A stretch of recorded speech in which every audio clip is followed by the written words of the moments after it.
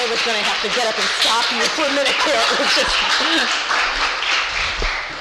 Okay, well, this was really wonderful to have an invitation to be here today to talk to everybody. And I'm going to tell you about some work that we've done. Well, the whole story goes back probably at least a decade, but some new work that was published in the last couple of months that we're very excited about. And this relates to the, how the nervous system and the immune system function together. And when I say adult neurogenesis depends on the immune system, the punchline of the talk, and that I will tell you right now, is that in crayfish, the neural progenitors, the neural stem cells, are actually coming from the immune system. And this, for reasons I'll be talking to you about in a few minutes, is really coming at kind of a pivotal moment in general, because there's quite a bit of debate about the source of neural stem cells in vertebrate species, particularly mammals. So that's the punchline first. And I want to just start by talking a little bit about adult neurogenesis for those of you who may not realize that it happens. How many of you actually know that your brains are making new neurons all the time? Is that commonly known? Okay, the majority anyway. All right.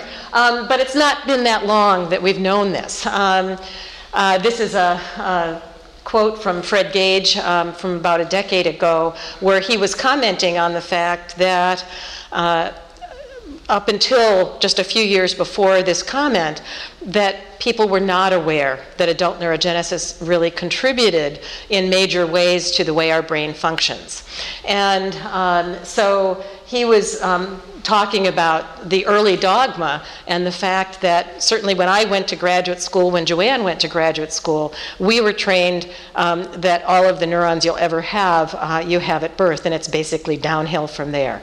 And so this really changed the landscape significantly to find out that new neurons are born in the adult brain. And what I want you to think about, because in fact there were data, really good data, that their new neurons are contributing to the hippocampus in rodent work that was done by Altman's lab in 1963.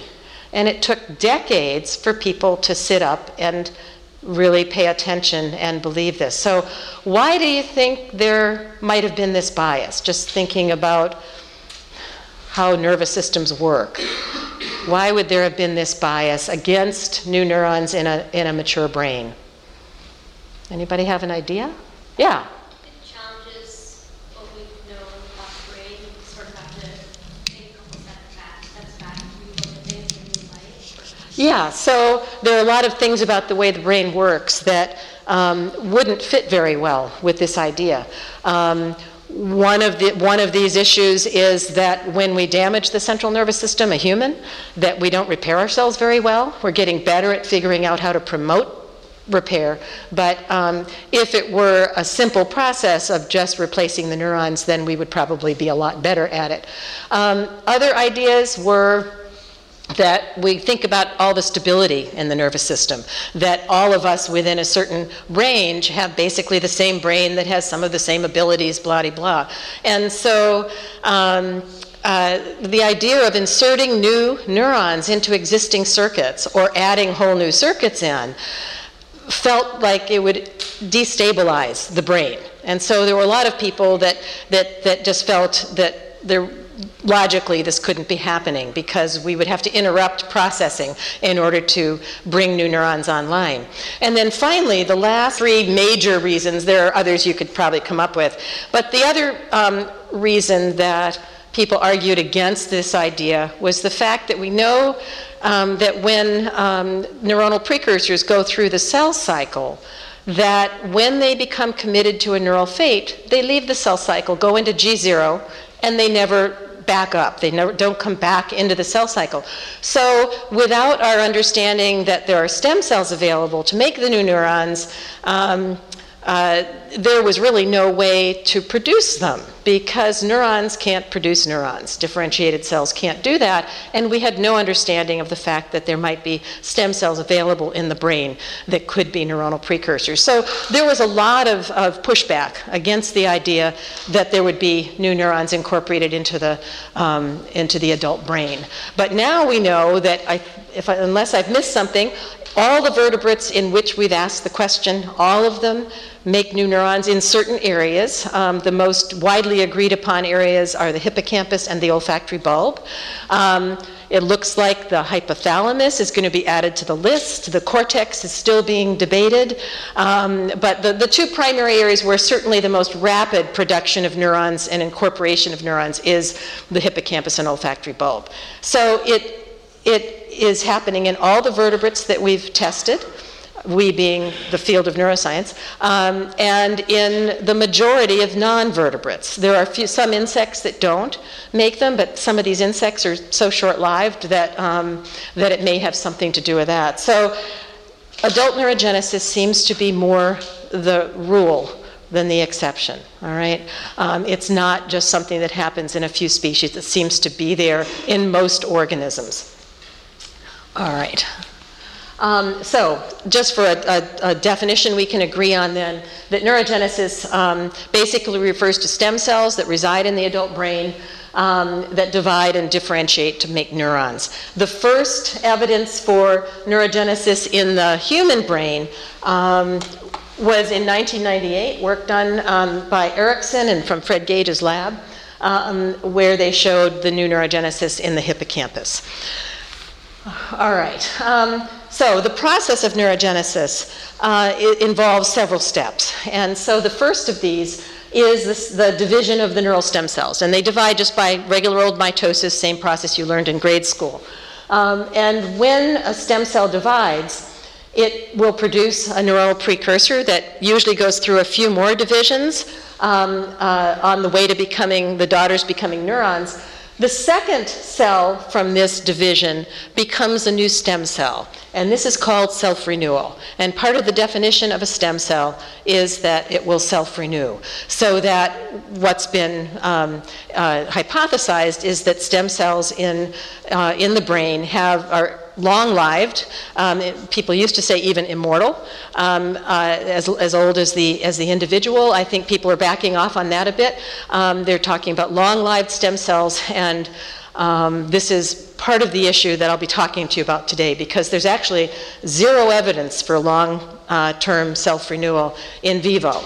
The definition of a stem cell was created largely based on work in vitro, and then the definition of having these stem cells last for years and years and years was really adopted for in vivo purposes. But we know that cells can self-renew, but there's absolutely zero evidence that that happens long-term. So that's important as we go on. All right, so once the cells have, the stem cell has divided, then this precursor, some of them die by a process of apoptosis, and it's very high percentage actually die. Some of them will become glial-type cells, and some will become neurons. On the way to becoming these neuronal cell types, the precursor cells will migrate to different regions. It's a very short migration in the dentate gyrus of the hippocampus. It's a very long migration to go from the subventricular zone, where the olfactory bulb precursors are born, all the way to the olfactory bulb, which is sort of right at the top of your nose, base of the brain. And so this migration is something that happens. And then once the cells are in place, either in the olfactory bulb or the dentate gyrus, then they differentiate into neurons that are appropriate for those areas. All right, but there's a debate about the identity of the stem cells. It's actually been a relatively quiet debate recently, but about 10 to 15 years ago, there was a huge flurry of papers about the relationship between the immune system in mammalian organisms and the nervous system. And one of the many papers that related to this story is this one with Eva Mizia as first author. She's the head of the Adult Stem Cell Unit at National Institute of Health, and the title tells it all. transplanted bone marrow generates new neurons in human brains. And the backstory for this is that she did a retrospective study, and there was a separate lab that did another very similar study. In total, 7 individuals who had bone marrow transplants. They were all females, and they received bone marrow from males. And after death, in Eva's paper, she looked at 4 individuals. In the other study from the other lab, they looked at 3 more. In all cases, they had neurons in the hippocampus and the olfactory bulb that had a male genetic signature. So this was 2003, so over 10 years ago. Eva almost lost her job over this at the NIH because it was so counter to sort of what was going on in general. But there's also a pile of work done in mice and rats that suggests the same thing. What basically the idea is that there are stem cells in bone marrow that can produce neurons. That I think nobody would argue with, that bone marrow stem cells do have the capacity to make neurons.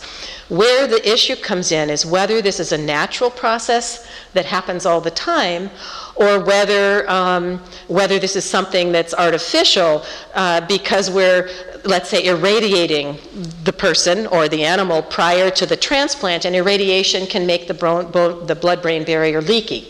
So that was one of the criticisms of the study. There also have been other criticisms that the stem cells may be fusing with other cell types, and so they're adopting the neural fate by fusing with another cell. That was shown that it's possible that that can happen in culture. There was a long list of mostly technical kinds of questions that were very hard to address in the mammalian system. And finally, everything pretty much went quiet in about 2004. And now people are directing their efforts towards understanding how bone marrow stem cells may contribute to regeneration in the nervous system, but really aren't talking much about the possibility that the immune system is actually a source of neural stem cells everyday life in vivo. Okay, and that's where our work has come in. It's important for a pile of reasons, I think, to get the discussion going, even if it's painful. And the reason people don't like the idea, there's a few. One is that this idea of long-term self-renewal is very much ingrained in the literature. There are companies that are built on embryonic stem cells. There's a lot of corporate money behind the fact that it's hard to get stem cells, and if, in fact, they're being manufactured all the time, it changes the landscape in terms of finance for a lot of these companies. I think the other reason is that if we are to believe that cells from the immune system, bone marrow stem cells, are making neurons in vivo during everyday life, then that's a major transdifferentiation step, because immune cells are coming from the germ layer mesoderm, the nervous system comes from ectoderm, and this would represent a very major event that people still aren't sure about, this idea that transdifferentiation occurs in vivo. So there really are these 2 big issues surrounding this: self-renewal and transdifferentiation, and a lot of politics as well, I think. Anyway, so we've been publishing sort of surrounding this area for years, and I have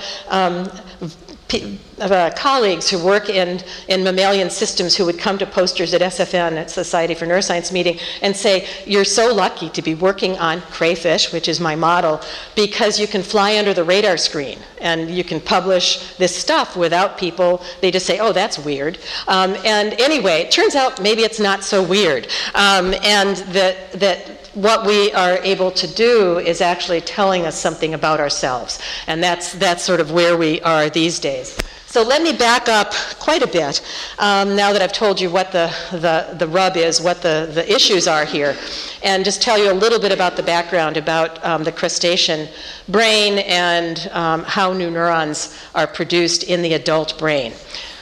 So this is a lobster. We did work on lobsters at one point as well. And the brain of the lobster looks very different from our brain, but it has areas that we can analogize with a mammalian brain.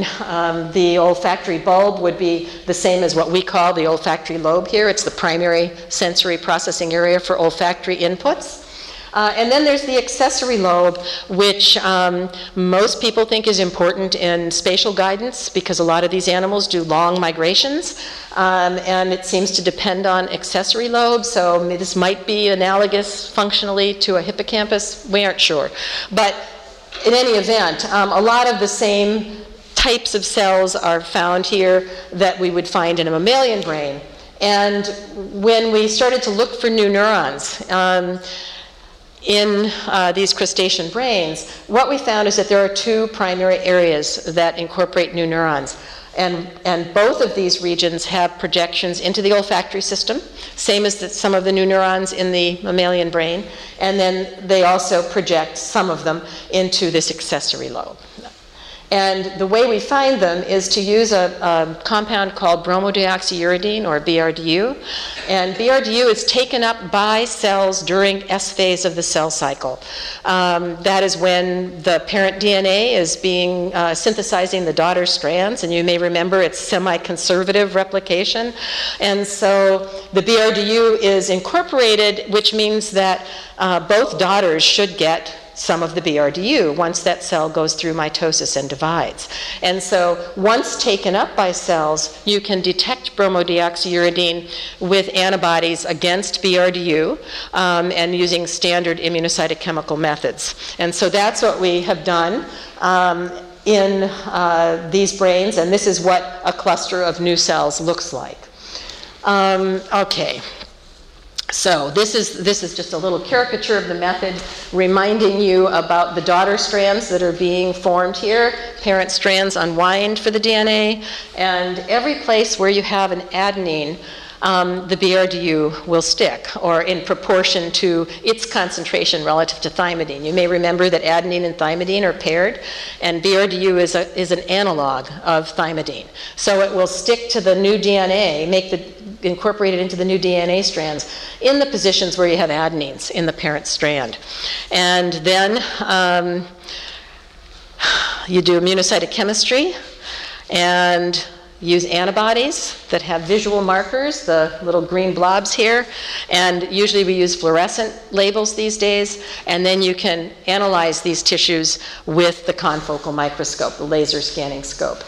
And so that's the way that we look at this process. It used to be that people had to do autoradiography, which involved long time periods detecting low-level radiation in their signal, and would take months sometimes to get results from this kind of experiment, looking for cell divisions and looking for cells in the cell cycle. And this can take a matter of a few days.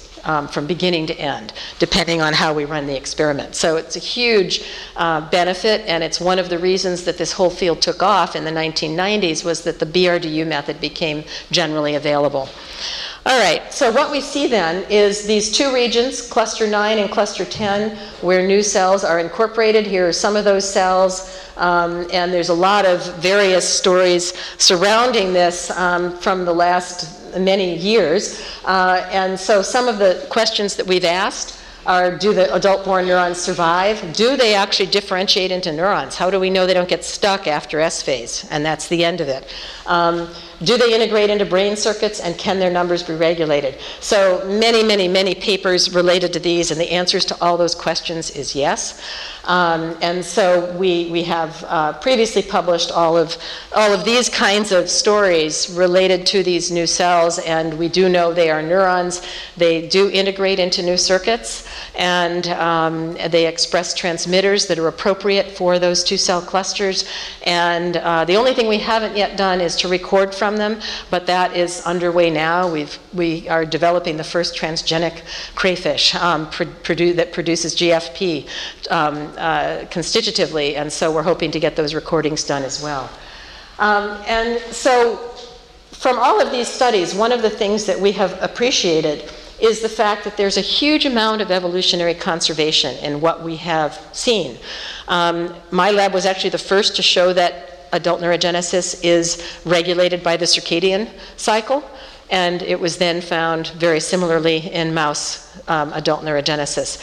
The regulators that are important, other regulators, serotonin, nitric oxide, all of the regulators that you talk about in the vertebrates are the same in crayfish, the ones that speed up the cell cycle or slow it down. And so the answers to these various questions have been really quite amazing in the amount of overlap that we see in the systems between the crustacean brain and the mammalian brain when you get down to these sort of fundamental questions. All right, so let's see. So a little bit about the mechanism behind how this works in the crayfish. This is a half of a brain. And if you label with BRDU, this is what you'd see.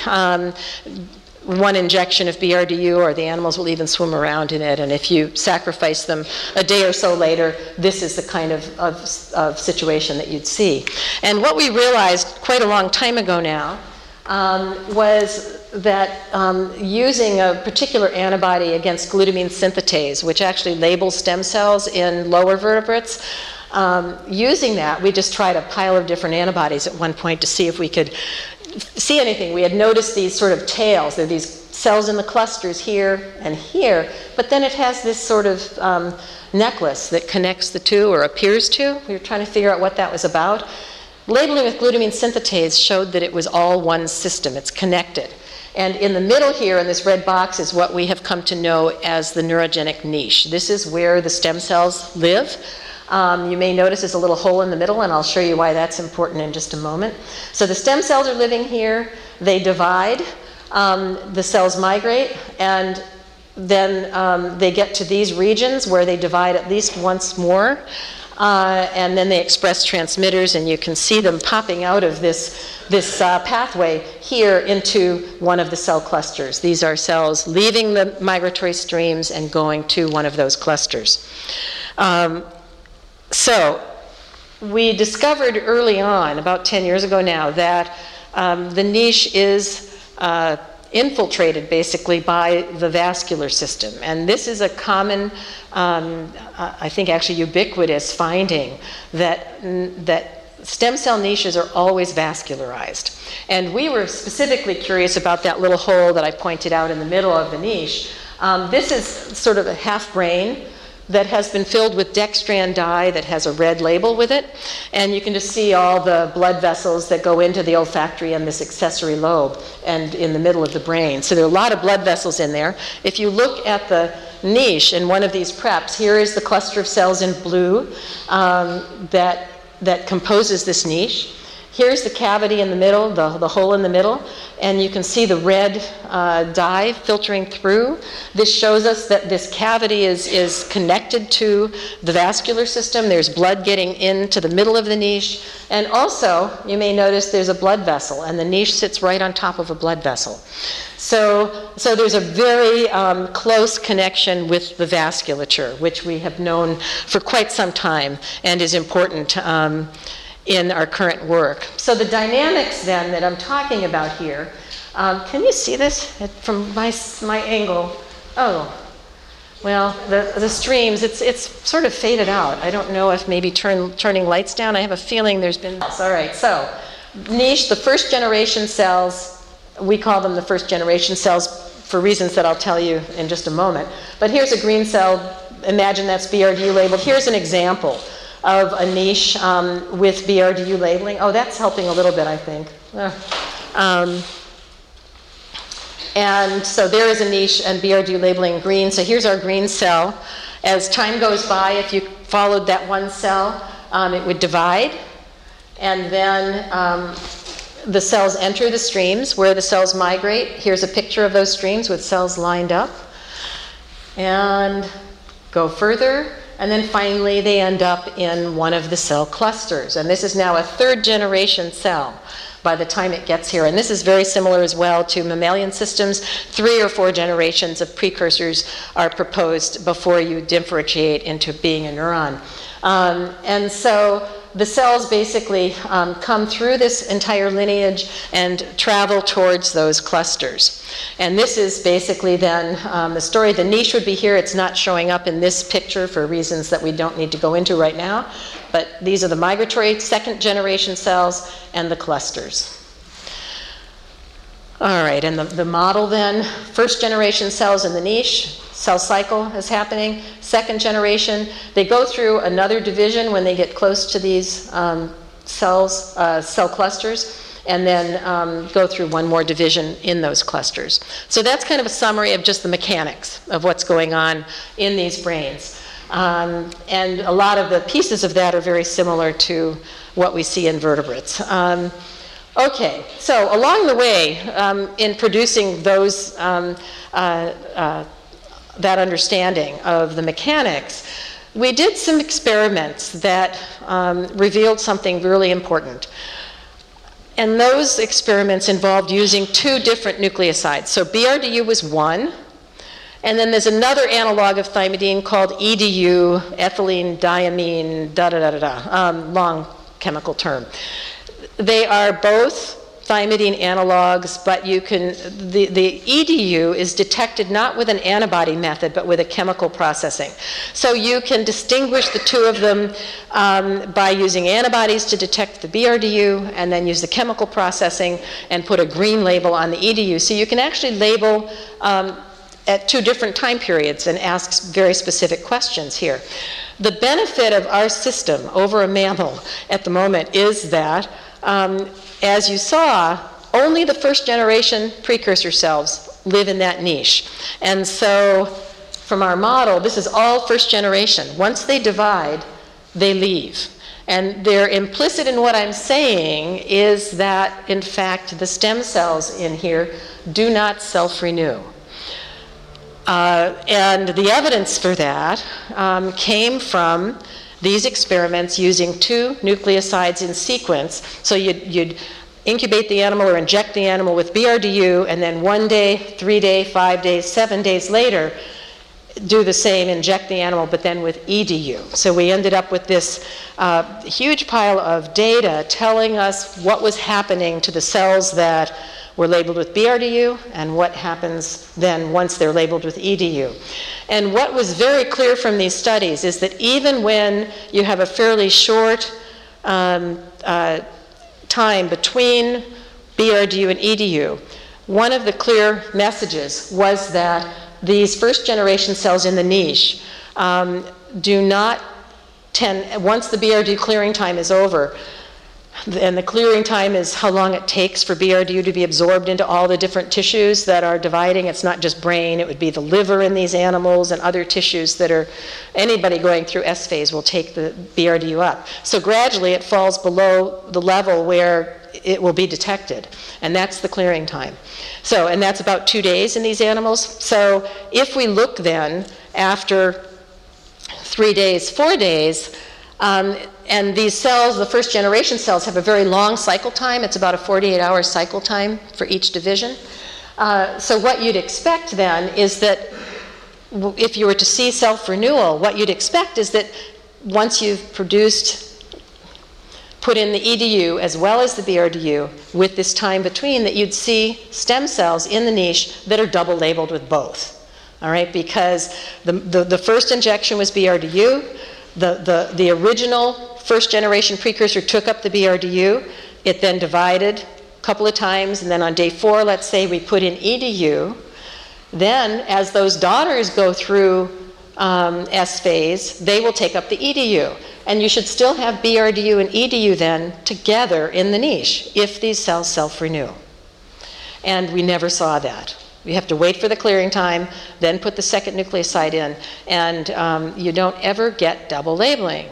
And the reason we proposed was that all of the cells, when they divide, that both daughters migrate away. And we had some lovely pictures showing pairs of cells migrating in these proximal regions of the streams, you'd always see cells that are doublets. So that also suggested the same thing.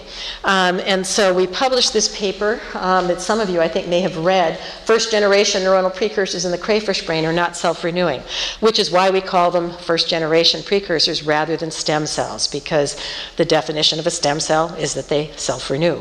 And so what this created for us was a pretty major problem, because the niche contains between 200 and 300 cells, even in big animals, adult animals. And so if you imagine that a cell divides every 48 hours and produces 2 daughters that leave, you would expect to run out of precursor cells within a year or so. And yet these animals live 15, 20 years, and even the big old adults that we've managed to get hold of are still making new neurons. And so what we surmised from this is that this niche cannot be a closed system in terms of cells, which is the proposal really in the mammalian brain, is that those neurogenic niches communicate with the vasculature and get hormonal regulation, trophic factors, that kind of thing through the blood vasculature, but that there are no new cells that go in there. Here we've proposed that, in fact, in order to maintain the niche, we must be getting new cells replenished from some source that's outside of the niche. All right, does everybody follow me to here? Please stop and raise your hand if you have a question, because all of these sort of arguments hinge to each other. So this was really probably one of the more pivotal papers, was this realization and realizing then that there has to be replenishment of the stem cells, or the first generation precursors. And so this was confirmed. What we hypothesized next was that if precursors are coming in from a source outside the niche, that if we just give a pulse of the BRDU and then take niches and look for cells every day for a few weeks, that maybe we would see, because some of the labeling is obviously of cells in S phase right in the niche, but if in fact cells are coming in from another source, then maybe they're also taking up BRDU in that source tissue. And if that were true, then they might arrive with some delay in terms of time. And so on a hunch, we did this experiment where we injected with BRDU once and then looked every day out for about 3 weeks and looked to see, well, it was every day for I think the first 10 days. Then we looked at intervals after that. And what we saw was that we have, and this isn't showing up the background color. This is really faded out. I don't know why. Anyway, there's quite a lovely gold sort of color under here. And you can see what the niches look like with cells labeled in the niche. After 4 days, then you have a gap here where there's no labeling. The explanation for that is 2 things. One is that the clearing time is 2 days. So after 2 days, we have no more BRDU to take up. And then we have a 48-hour cell cycle time. So anybody that took up the BRDU right at the end of the 2-day BRDU period would maybe take 48 hours to finish the process. And so we have 4 days of very nice labeling of cells. And then there's a very discrete gap. In fact, for years, we thought we never looked beyond 7 days. We never looked beyond when this went quiet, because there was no reason to look anymore. But once we realized that there must be a source replenishing, we started to ask this question. And what we found is that, lo and behold, this is a bimodal peak here. So this is labeling of resident cells in the niche when you inject the BRDU. This is the arrival of cells from the source tissue. Okay, and this was a really critical experiment. And for those who didn't believe our BRDU, EDU double labeling and said, oh, you're just missing it somehow, or there must be some fast divisions in there somewhere that are diluting out your signal, there were a lot of people who didn't like that experiment because of what it was suggesting. Nobody has argued with us about this, and nobody yet has come up with an alternative explanation. That having a bimodal curve like this means that these cells that you can now see at day 8 in the niche had to have come from outside the niche. There's just no more BRDU available at that point to label resident cells. So those cells were labeled somewhere else during the BRDU incubation period or injection period. Then they had to go through some period of time, released from their own tissue, travel in the blood, and go to the niche. So that was the hypothesis a couple of years ago, based on these various data. We did some culture work initially to try to look at different cell types and to see if any cells were naturally attracted to the niche, and found after testing about a half a dozen different cell types that it was the cells actually from the blood. If you take hemocytes, blood cells from the blood, label them up with a product called Green Cell Tracker. It's from Invitrogen. This is a lipophilic molecule that gets into cells, but then it gets metabolized and it can't escape again. It changes, so it cannot get back out of the cells. And so we labeled up cells from the blood, cells from the liver, cells from muscle cells, all sorts of different cells, and then put them into a culture dish, short term, for just 6 hours, with a brain where the sheath had been taken off, and the niche was exposed, because the niche sits right on the ventral surface of the brain.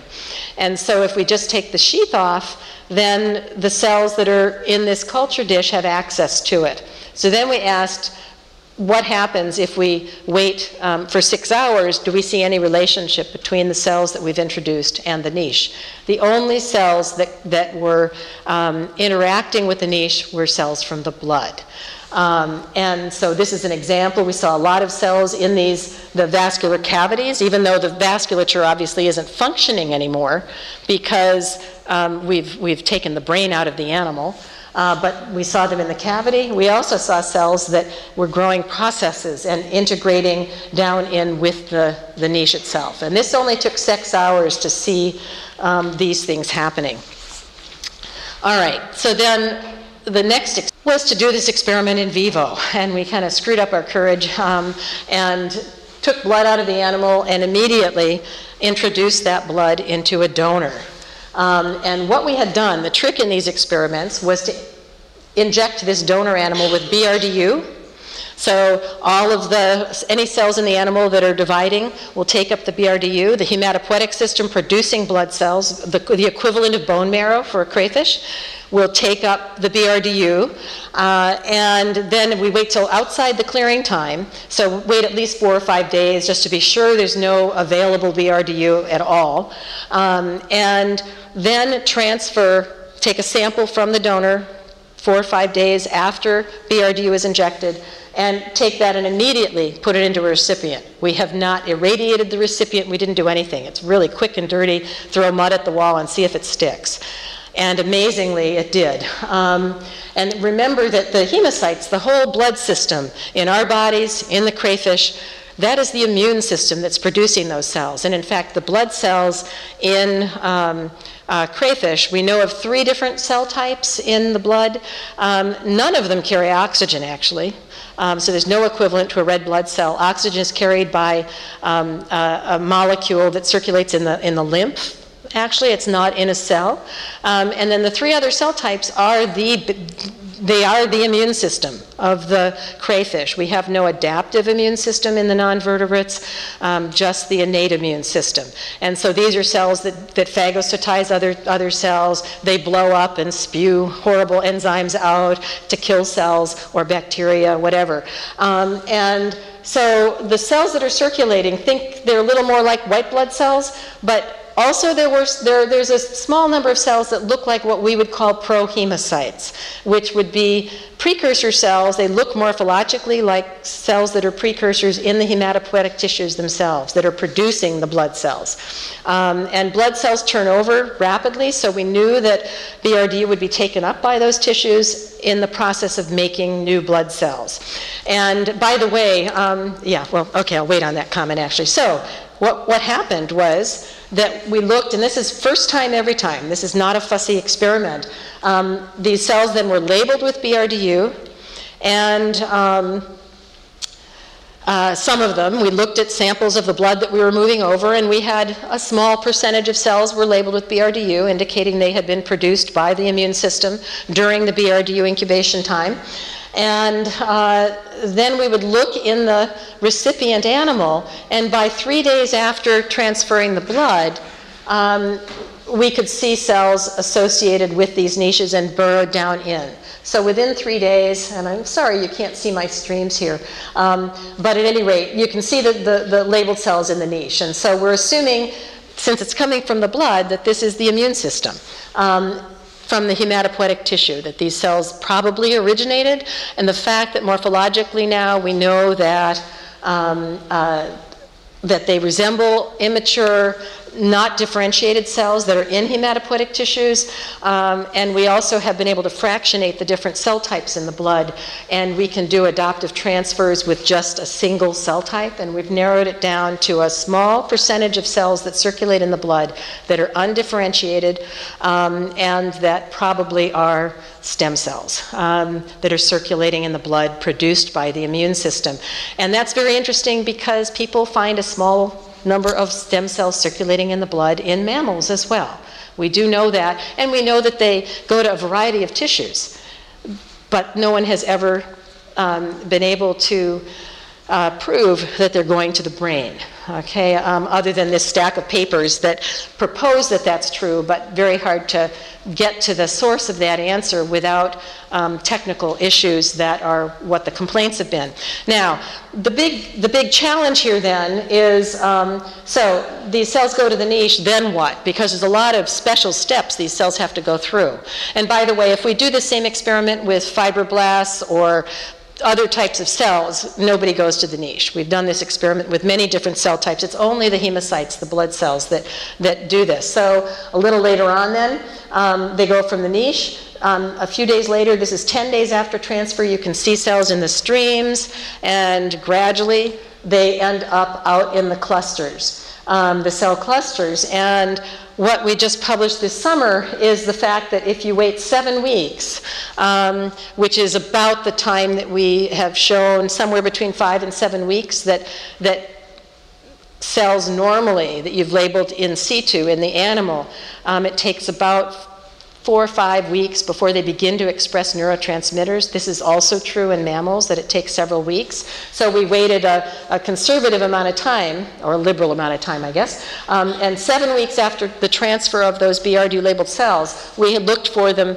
in the various parts of this system. We found them out in the cell clusters, and lo and behold, they are expressing the appropriate transmitters for those neuronal clusters. So in cluster 9, these express a peptide transmitter called orchokinin, and in cluster 10, they're expressing a peptide transmitter called cifamide. And those are the correct transmitters for those neurons in those regions that normally are there. So, so the story then is that you can watch these cells that you take from the blood with time go from 3 days to 5 days to 7 days or 10 days, and after time, finally, to develop as neurons. This experiment has been done in mice with the same result, but then with complaints about various parts of the technique. None of those bits of the technique in mammals. Most of the studies, they floated the cells through culture and biased them first with morphogens that are known to bias cells towards a neural fate. So the criticism there obviously is that it wasn't totally natural, that you biased them before you put them into the mouse. So I'm hoping now people will try the same experiment without floating them through culture, just go from one animal to the other. The other big problem in mammals, because of the adaptive immune system, is that they may really need to irradiate the animal so that you don't just gobble up the cells, kill them as soon as they enter the animal, because they'll be perceived as a foreign cells. So I'm not sure how the mammalian researchers are going to get over these problems, but most of them could be solved with changing techniques and revising the way that the experiments are being done. So this is what we published in Developmental Cell this summer. Cells from the immune system generate adult-born neurons in crayfish, and the proposal then, based on all these experiments, is that the innate immune system releases cells into the circulation, stem cells travel to the niche, Stem cells divide, their daughters migrate to these 2 cell clusters, and they become neurons. And I think we have really excellent data for all of these steps. We're now working on isolating the very specific cell type that circulates, that is the precursor cell.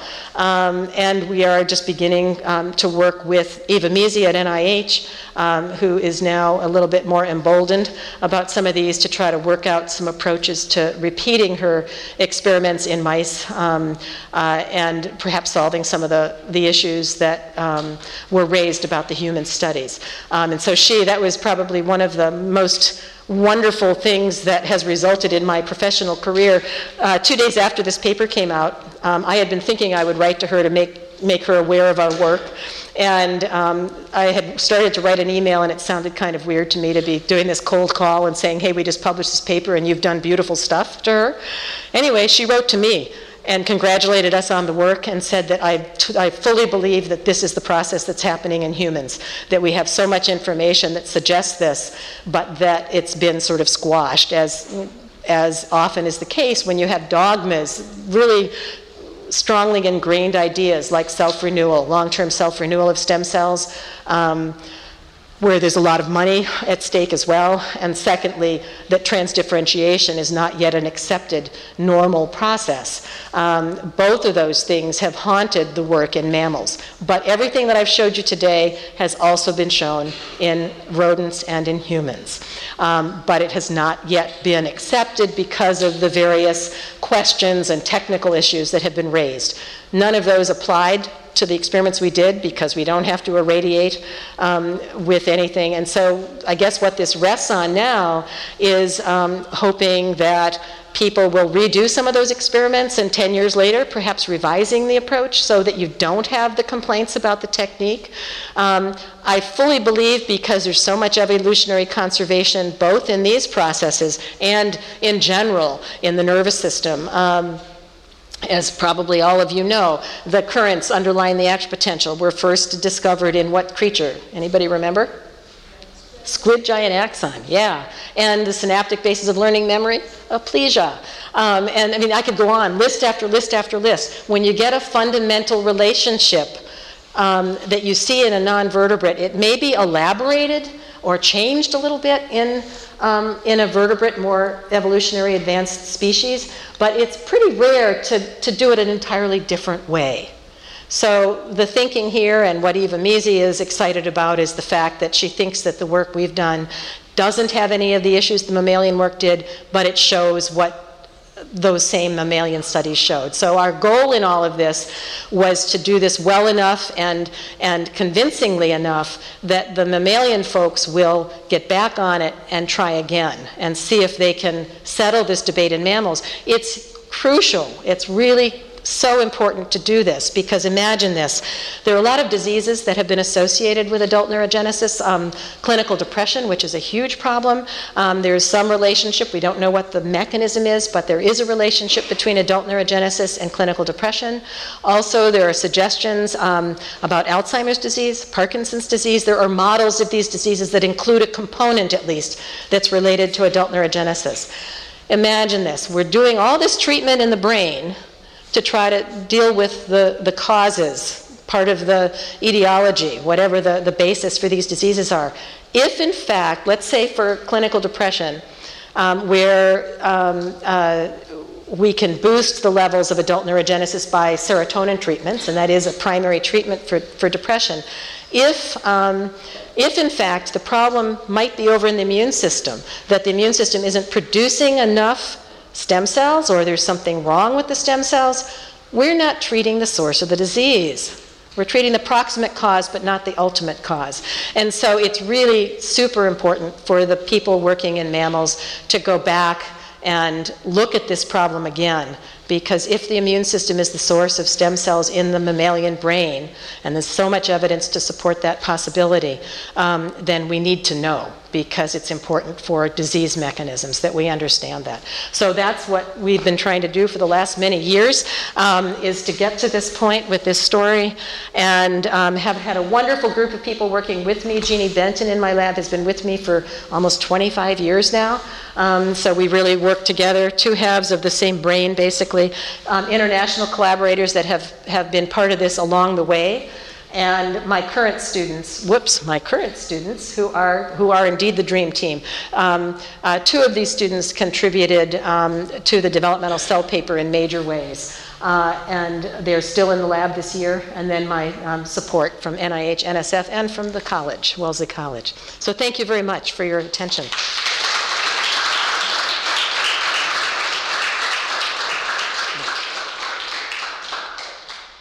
So are there questions?